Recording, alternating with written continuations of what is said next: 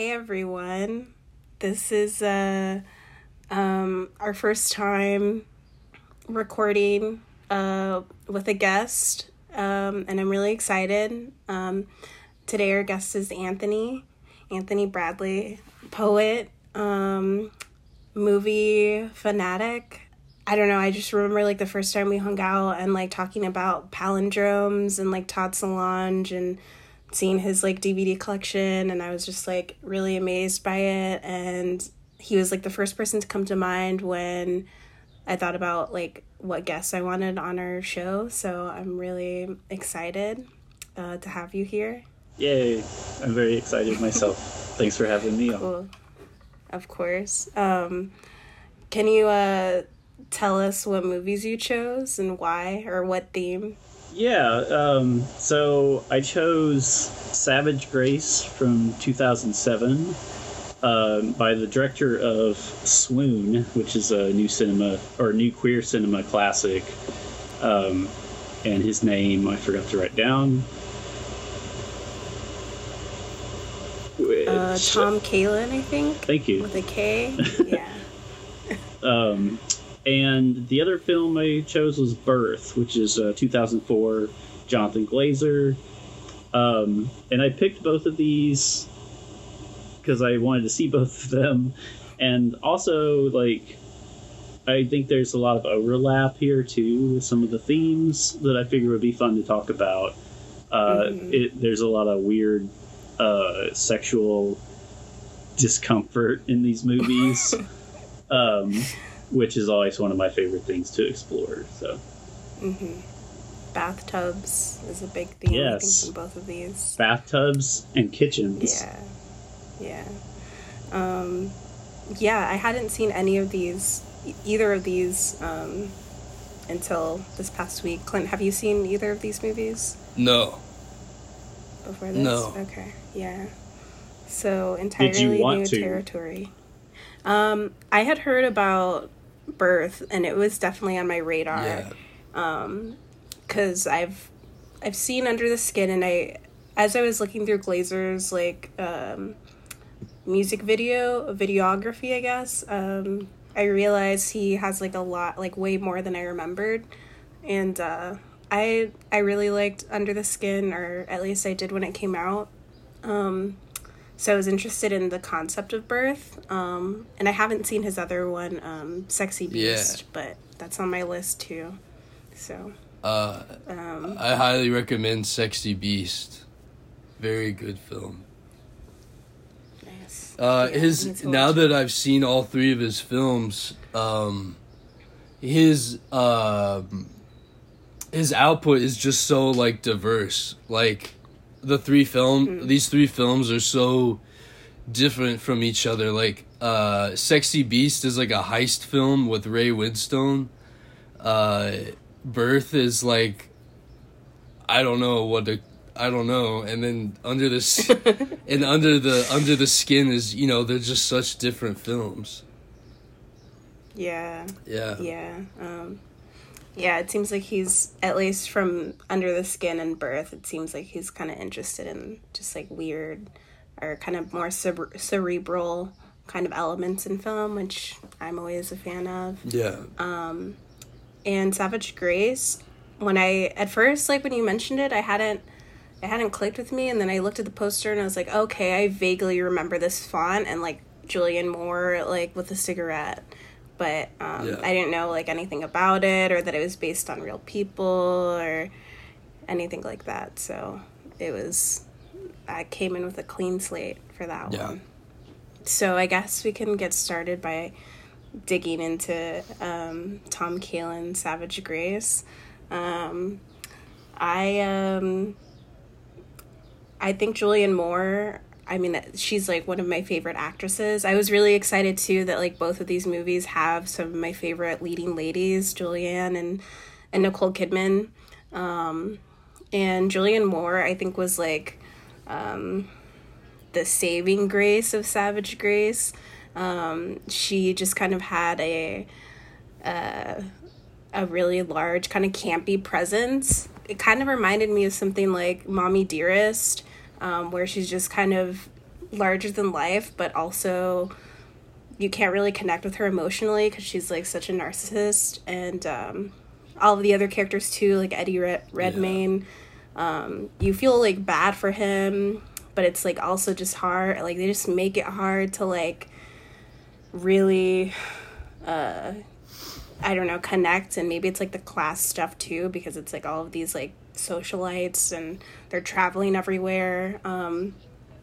But I found the most pleasant parts to be the parts where like Julianne kind of explodes. There's this scene in the airport when she finds out her husband, Brooks, is with like this Spanish girl, and she's she's like, does he fuck you up the ass? And she like looks around, makes sure like everyone's like looking at her, and she starts like sniffing.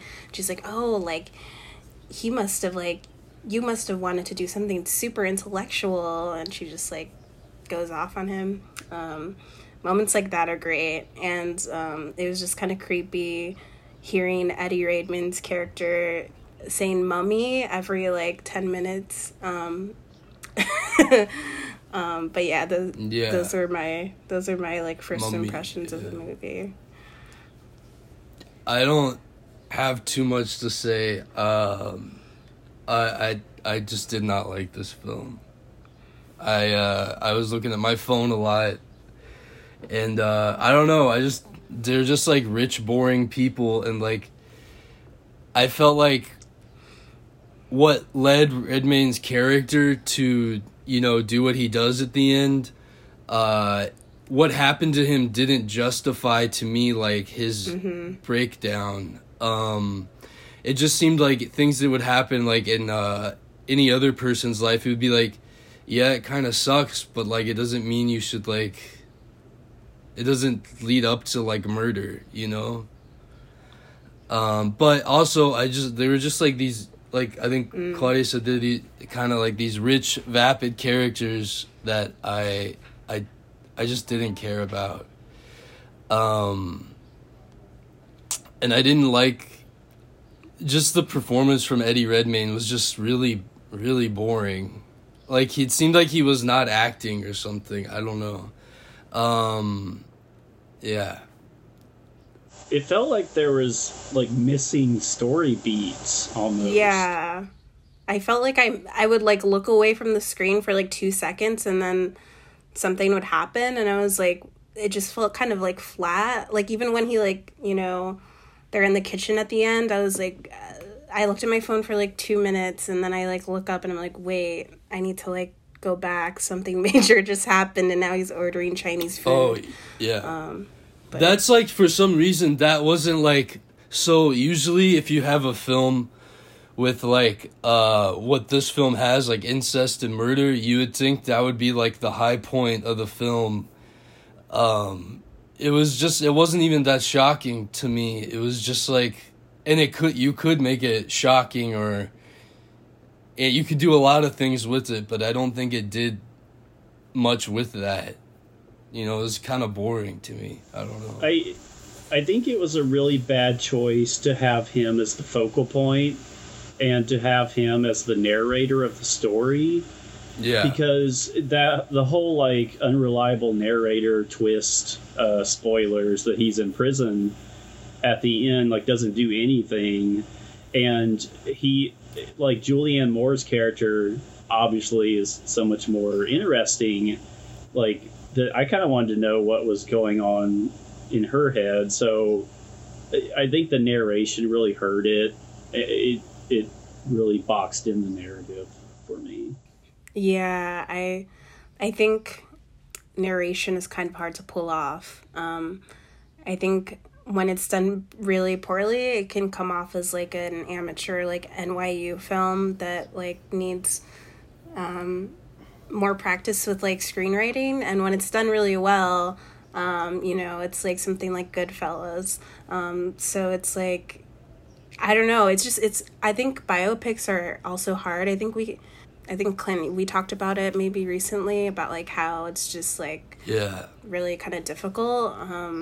And like usually with someone with like a story that's like not known, that's when biopics can be a little bit more interesting, because it's like, oh, like this is real, but it just still did not kick in the way that I've seen other biopics do similar things. And you know, they have like the classic like fade out at the end with like the facts of like the people, and like it just gets worse and worse. Like he like stabs his grandma, and like, and then he dies of suicide, which again, like, why was he the narrator here?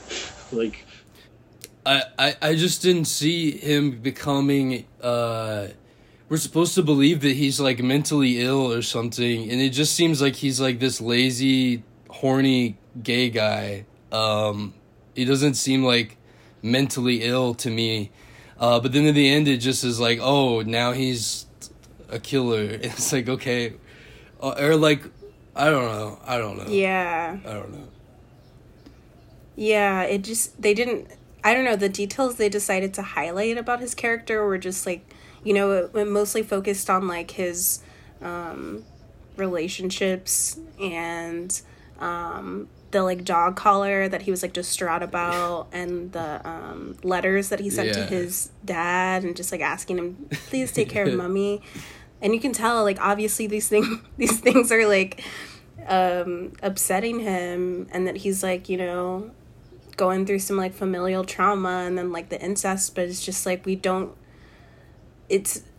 there's like no kind of hand reaching out to the audience saying like, okay, like here's a moment of like empathy, or like you feel bad for him, and like, but it's like, I don't know, it just felt distant, even though it was trying to evoke some sort of feeling, I guess. Well, I'd be interested to hear Tom Kalin, the director, talk about the film. Apparently, he's like a professor of film studies, and he's done like 2 major films. I think we mentioned it earlier.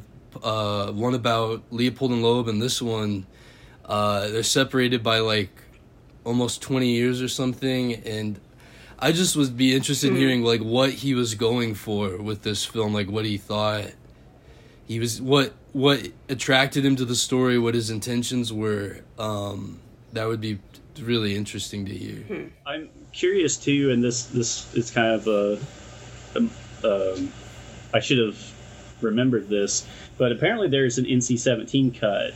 Oh. And the one on Prime was rated R. So I didn't think of that until after I finished it.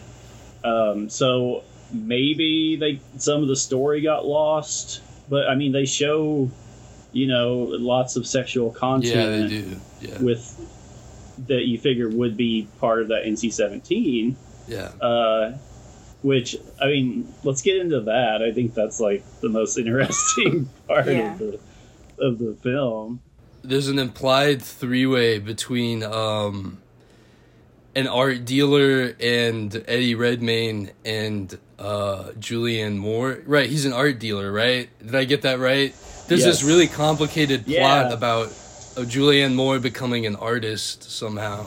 And he's played by Hugh Dancy, if you're a Hannibal fan.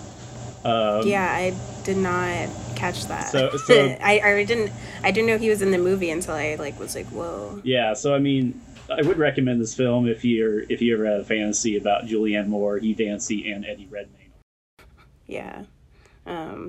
I read something somewhere about how the dude that Hugh Dancy plays, I think his name is Samuel Adams Green, wrote an article apparently pointing out the elements in the film that were factually inaccurate, including the threesome. And he took legal action against the filmmakers, but I think he died before it was resolved. So... Wow.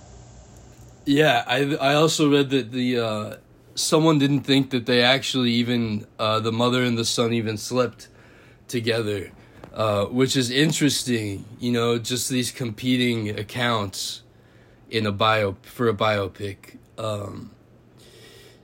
Don't they go to the funeral of Marcel Duchamp at one point in this movie? Yeah, I think so. They're like friends with...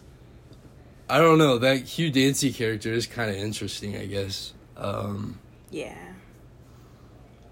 I don't know. And then he like leaves right after. Yeah. Like, they have that threesome, and he's like, it's my time to go. Yeah. I have literally exits. done all I could. Literally. Yeah, I thought that, and like the scene towards the end with Eddie and Julian, when she's like on the couch with him and then she like masturbates him after they have sex, reminded me a lot of the scene in The Master with Amy Adams and Philip Seymour Hoffman when she's like jacking him off in front of the mirror. Yeah. But it was really, and I think he says something like, "Oh, you're the best, mommy," or I don't know if he says mommy, but he's just like, "You're the best, Barbara." It was just really, and we already get like those weird sexual moments from like when he's like still a little boy and like they're on the bed and she's like kissing him, but the way that the camera like lingers on it is like very particular. Yeah. There's also a scene, I just remembered at the beginning. I don't know if it's like foreshadowing or something, but there's like, she's at a dinner party with her husband and she's like, they're like in Paris. She's like, so tell me, is Marcel Proust really gay? And the Frenchman just like doesn't Is he a answer. homosexual? Homosexual, yeah. I don't know. That was interesting.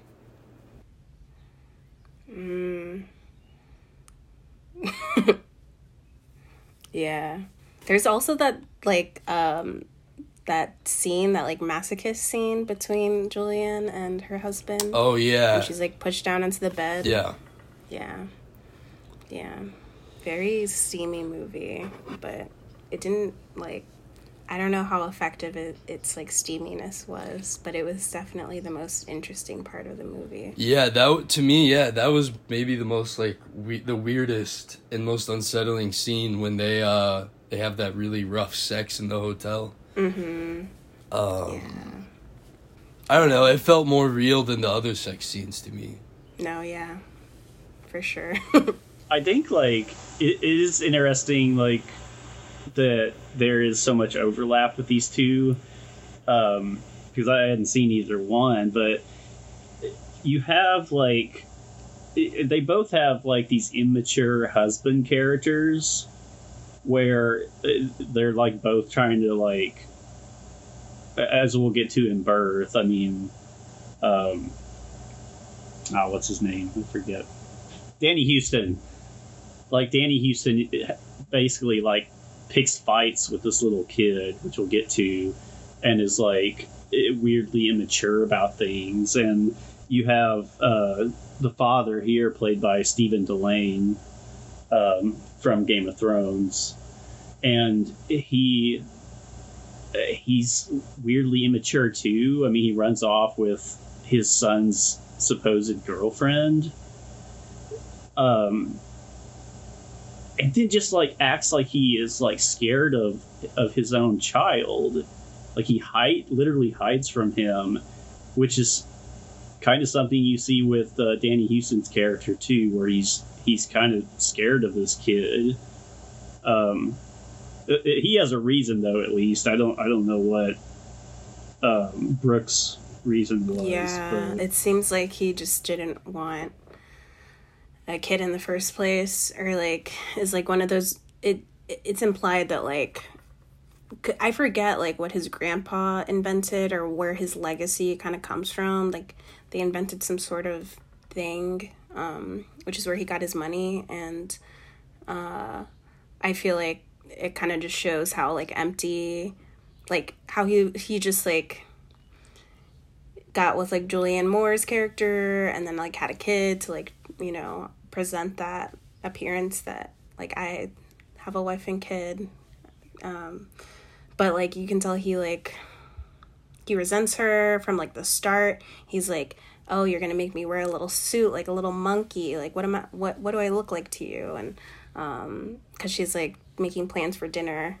and she like, it seems very just like kind of vocal and like provocative in her like questions, and like at dinner when she's like, oh, would you sleep with forget her name, but he's like, would you sleep with this girl for like $10 million? And he's Oh like, yeah, please don't. Yeah. that's a cute image. So you can tell he's like, monkey in a suit. I know, it's pleasant. Who wouldn't want to be a monkey in a suit? I don't know. But yeah, I guess you're right. Like that kind of idea of immature husbands and like wealth, I think, is like a huge part of both of these movies. Yeah. Yeah, for sure. Yeah. Yeah, I don't know if you have anything else to say about Savage Grace, but if you want to, we can like start talking about Birth in terms of like the class dynamics, because I feel like I have been thinking about that a lot with just how kind of empty Nicole Kidman seems throughout like all of the, I mean, starting out with like the opera scene, and then when they like are, it seems like they're choosing what musicians they want for like the wedding, and that's when like Sean starts kicking the seat of the fiance, and then he like goes buck wild. But you can just tell in like Nicole Kidman's expressions how empty she feels, and like how like all of this wealth, all of these like beautiful things like don't bring her any happiness in comparison to like, you know, someone that she lost. Like you can't bring back someone who's dead, and like no amount of wealth is gonna like fix that or change that. And it just shows how kind of unhappy she is in her like engagement. But so like this movie was his second feature film, came out in 2004, directed by Jonathan Glazer, stars Nicole Kidman, Lauren Bacall as the mother, and what's the name of the dude you just mentioned? Danny Huston. Okay, yeah.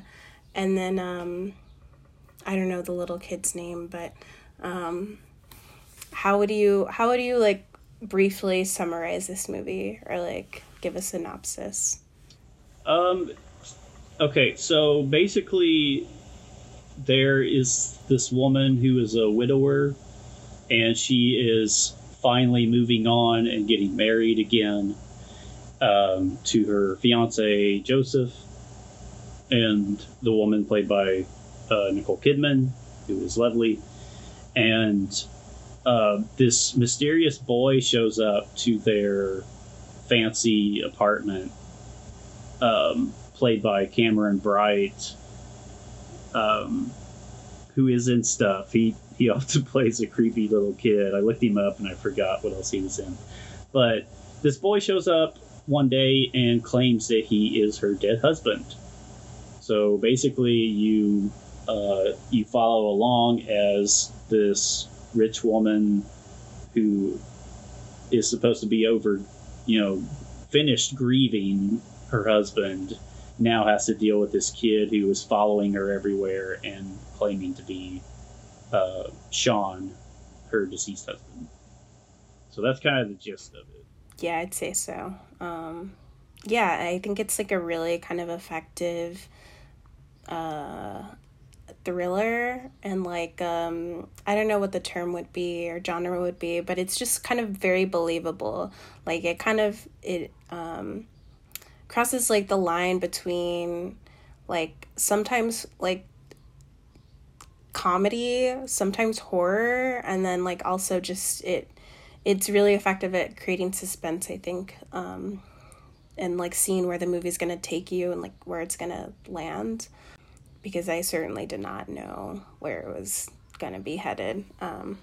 And Nicole Kidman is like great in this. She kind of has like Mia Farrow vibes from like Rosemary's Baby with the hair. Yeah, and it's just like Lauren Bacall is also really good.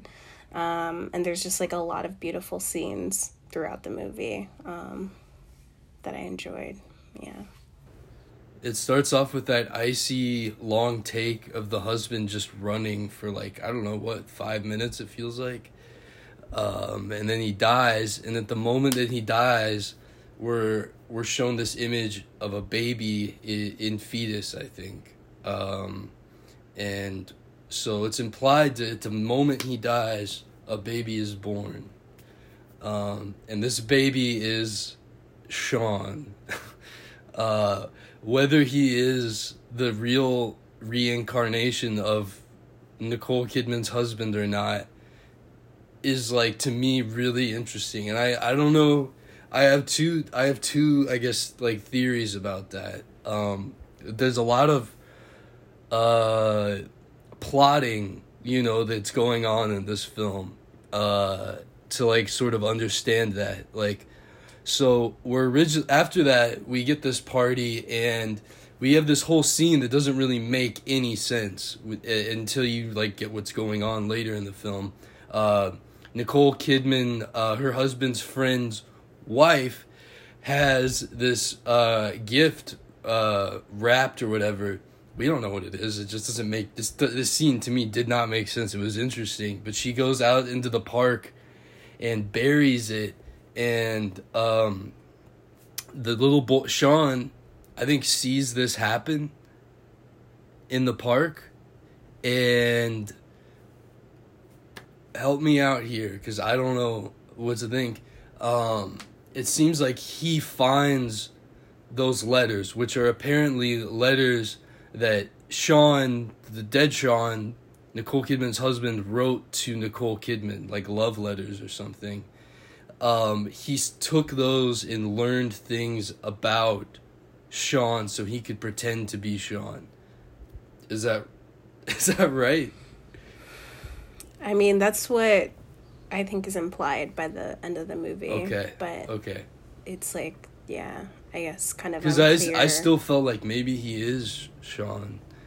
Yeah, no, I thought that too. I had a lot of questions about that because... Well, I think what's interesting about it is that the whole time you're watching the kid, be so earnest about this. Mm-hmm. It's so much so that he eventually convinces Nicole Kidman's character that it is her dead husband. Mm-hmm.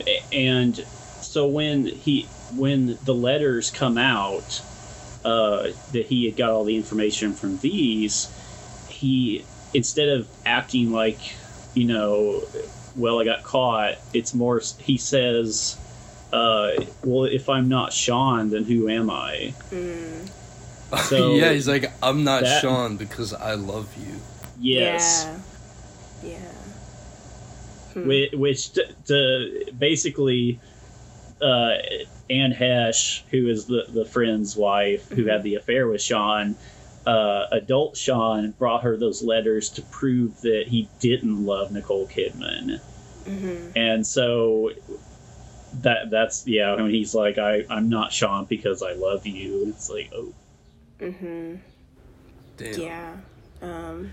I was like waiting for him to, like, I don't know, I think at that point in the movie, I was like, okay, so, like, what if, like, he isn't Sean, but, like, he's someone else that, like, loves, that, like, has been reincarnated into this little boy and, like, loves Nicole Kidman? Like, that's what I saw as, like, a possibility or something. Because I guess, and, like, I also thought, she didn't want to give those letters. The friend didn't want to give the letters to Nicole Kidman, so she buried them.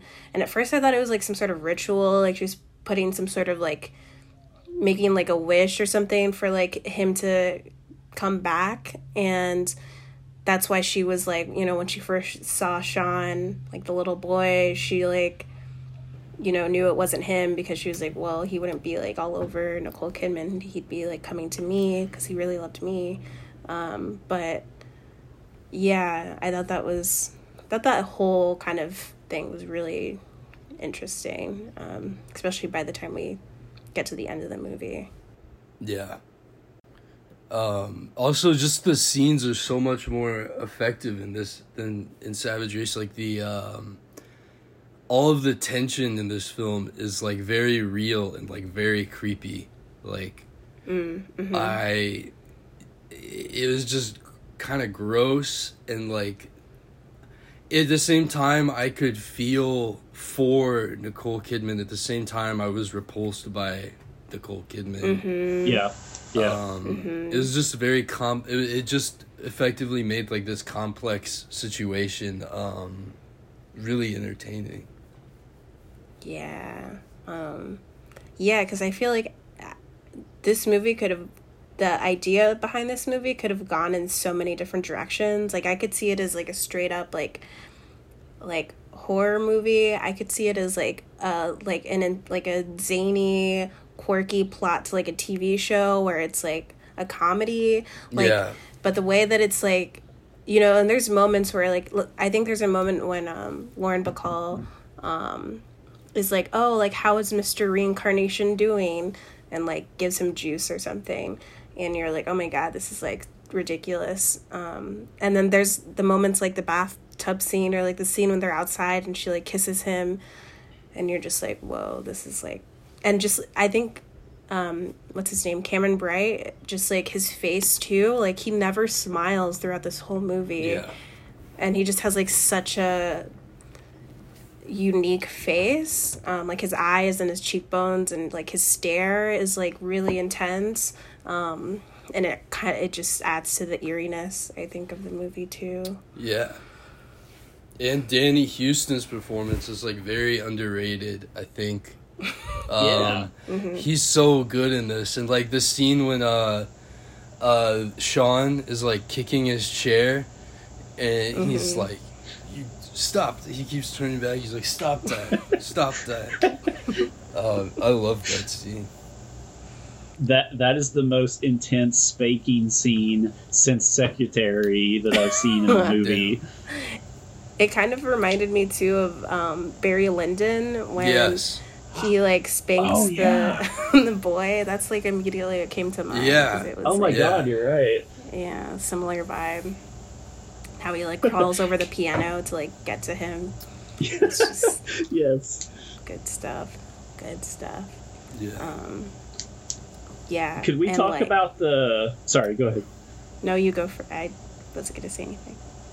I was going to say, could we talk about the bathtub scene a little bit more? Yeah. Yeah. Just like when this movie came out, that was like a huge controversy. Like, I remember, like, that's kind of why this movie, I think, disappeared. I don't think it played at some of the festivals, you know, and then people kind of freaked out about that scene, and you kind of never heard of it again. Yeah. So, like, I think it, you know, I'd like to talk about that a little bit more, I think. Just your guys' thoughts on it. Yeah, I think when I was looking up like reviews for this movie and stuff, it has like, I mean, Ebert I think gave it 3.5 stars, but like all of the other reviews I saw were like really like negative. Like, I think it has like a 38 on like Rotten Tomatoes, which is the exact same score that Savage Grace has. And yeah, I don't know, it's like the way that scene is filmed too, it like just, the camera just stays on Sean undressing and it just kind of makes you really uncomfortable. I don't know, and it like, it's one of those scenes, like, I think the opera scene and the bathtub scene are like two of the big scenes that really stayed with me from this Oh my movie. God, yes. Yeah. So I don't know. What happens in the bathtub scene? They get in the tub, and what happens again? They talk. Just comes in and they don't really say anything. And he undresses and gets in the tub with her. Mm-hmm. And I think she says, like, what are you doing? Or why are you looking at me? Mm. Yeah. And he's like, because I'm your husband, or something like that. Yeah, okay. Oh, yeah, they have this dialogue where she's like, are you ready to do, like, the husband thing, the things that you have to do as a husband? Oh. And she's like, something about, like, am I your first, or something? It was fucking weird. Yeah. Because they have a discussion like that at when he's eating ice cream too, and she's like, have you ever made love to a girl before? Yeah. And then he's like, well, you'd be my first or something. And she's just like staring at him, and like, I don't know, it's really kind of haunting, I think. And then there's like a second bathtub scene too, when he goes up in the tree and then like comes back and his face is like full of dirt, and that's like, and she's like, oh, I have a plan, we're gonna run away together, and like in 10 years you'll be like 18 or 21, and you know, it'll be fine. And then that's when he's like, I'm not Sean. And I think she says something like, well, you're just a silly little boy, aren't you? Or like something like that. Yeah. Yeah, naughty boy. Yeah. Well, this is what was interesting to me about that. When he says like, you're my first. So this is just like the whole question of like, if you believe, which I did start to think this is Sean. How does that work, you know? Or if you think about something like the Dalai Lama, who like supposedly is like a reincarnation of someone else, like how do you access memories, and like how does that happen? Like it seems like he thinks like he's remembering some things, but like it'll take time to remember everything. But I don't know. Yeah, that was interesting to me. Yeah. I think I disagree with a lot of the reviews on their relationship and like the bathtub scene in particular, because when you watch it, it's not, you never get the sense that like her character is lusting after the kid. And so you had a lot of like initial reactions to it as like, you know, fear of that kind of thing. But like and I think this fits the themes of both of our movies. You have this idea of a boy becoming a man and a woman being like the instigator for that. And you know, when he gets in that bathtub, like she, you know, like Clint said, she asked him about, you know, well, can you provide for me? How can you protect me? And, you know, and he's like, I can get a job or whatever. And it's so like, it's handled very practical, almost in like a mother-son kind of way, which given the ages, it's like they kind of revert to that automatically, I feel. So, and that echoes the relationship with Joseph, who comes off as this immature guy and how she has to kind of like mother him sometimes. Yeah. And so for me, it never came off as like, I mean, it's a weird image for sure, and it's uncomfortable, but I think the filmmaker handles it really well, you know, in that scene. Yeah.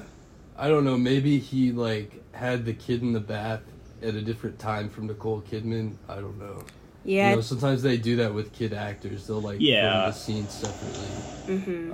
It doesn't seem like he was trying to make something like vulgar or like no. Yeah. I think it was like really effective at showing how much grief Nicole's character Anna was in, and how much you could see how much work she did to get over Sean. And like you just saw that slowly unravel, starting with like that shot of her face in the opera, and how like in her eyes you can just tell that she's like thinking about Sean, and like what if this is him, and like what do I do if it is him, and that she's willing to wait that many years to like be with him. And it's just really kind of it's really sad. And I was rewatching the beginning scene, and I hadn't realized that like one of his first lines, Sean's lines before he dies, is he's talking about how he doesn't believe in reincarnation, and he's like he's like, I'm a man of science.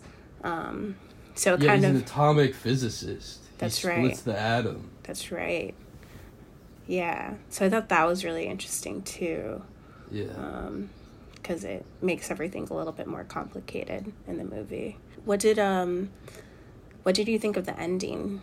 Okay, so it was pretty.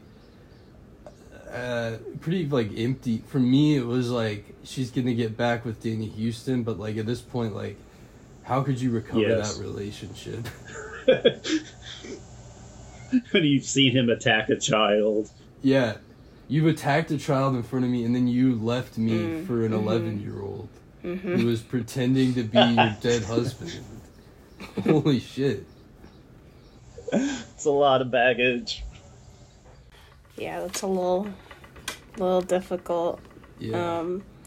Yeah, I thought it was really sad. Like, the scene of her, like, at the beach, kind of evoked, like, Virginia Woolf vibes. It, like, reminded me of, like, The Awakening when, you know, just That was the idea of going into the ocean and to die, and, like, eternity, too. Like, I think water is associated, like, the ocean is associated with, like, eternal life, and, like, I just thought it was, like, really, really sad, because you know she's gonna go. I mean, like, and her mom says that, too, like, when Anna is considering, getting with Sean or running away with him, she's like, I'm gonna tell the authorities what's going on, and you'll go to jail, so you can't do that. So she knows, like, that she's gonna have to return to, like, this life that seems kind of empty and vapid, and just kind of for the sake of, like, maintaining some sort of status quo. And you know, they, like, have Sean's little monologue at the end about, like, how he is getting help, and that they're trying to figure out why he would do something like this. And I don't know. I like that they don't let you off, like, they don't completely abandon, like, the weird supernatural aspect either with the reincarnation. You get that scene where he climbs into the tree and curls up, like, up against the limbs, and then it kind of becomes just like a silhouette, and he's part of it. Like, and this is after he confesses that he made it up. Yeah, that's right. And, like, I fully expected not to see him again at that point, because his father, Sean, adult Sean, died in the dark under a bridge or an overpass. And then you get, you know, the kid disappearing into this tree, and I was like, oh, okay, that's it. Like, he's returning. But then we get that him going to therapy and soon becoming a child smiling for his school portrait. It's interesting, but it almost feels like he was, like, forced into that, so you can still believe that maybe it was Sean. Yeah, I think it makes things easier to believe that he is Sean, which is still a sad ending, because she can't be with him. Yeah.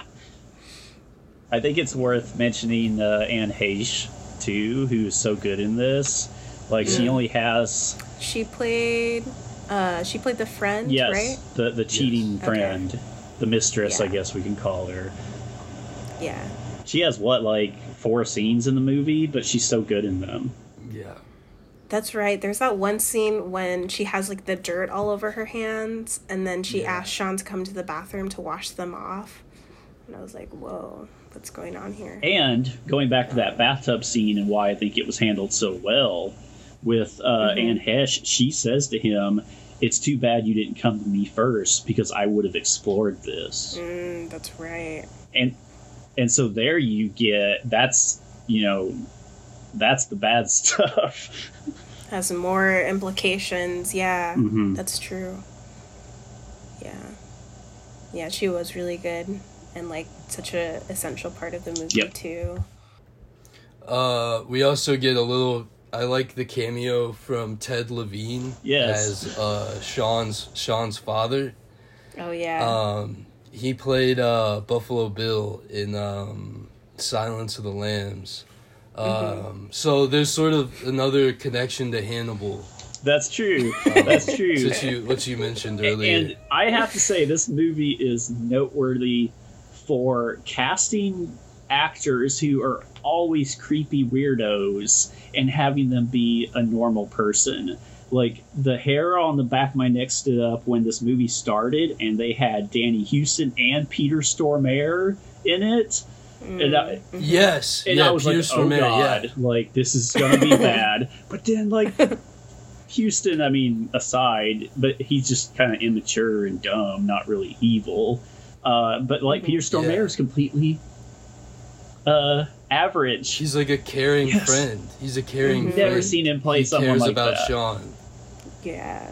Yeah, yeah, yeah. It's really weird, the casting decisions for sure. Yeah. That's what I think everyone in this film, like, you don't often see rich people portrayed in a way that like this. Like, they're always kind of monsters, like Savage Grace, or like you know, shows like Succession. Like, you get like here they seem kind of normal. Like they were obviously like distanced from you know, the boy Sean's actual mother, who we see lives in like a rundown apartment. But I think that helped with the story too, because if Glazer had made all these characters reprehensible, I don't think it would have worked. Yeah. Right. Yeah. Yeah, like Lauren Bacall too, like I think she, you know, she just looks super graceful in like all of the scenes and like very stylish. And like the scenes when there's like one scene when she's eating lunch at like a super fancy restaurant with Nicole Kidman, and they're like drinking wine, and it's just like every day for them. But like you can tell that like Nicole Kidman is so disconnected, and I think she's our way into this world, and a way into like her grief and like emotion, and it's not like something so distant, because I mean death is like so universal that it's like, you know, effective in that way.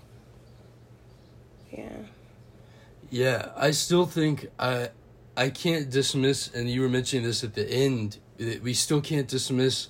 The whole film challenges us not to dismiss what it tells us, which is that Sean isn't really her dead husband. Like, just that opening scene when he dies, the child is born. Like, Sean is born. We're supposed to be born the second that Sean dies. Like, I don't know. It just seems like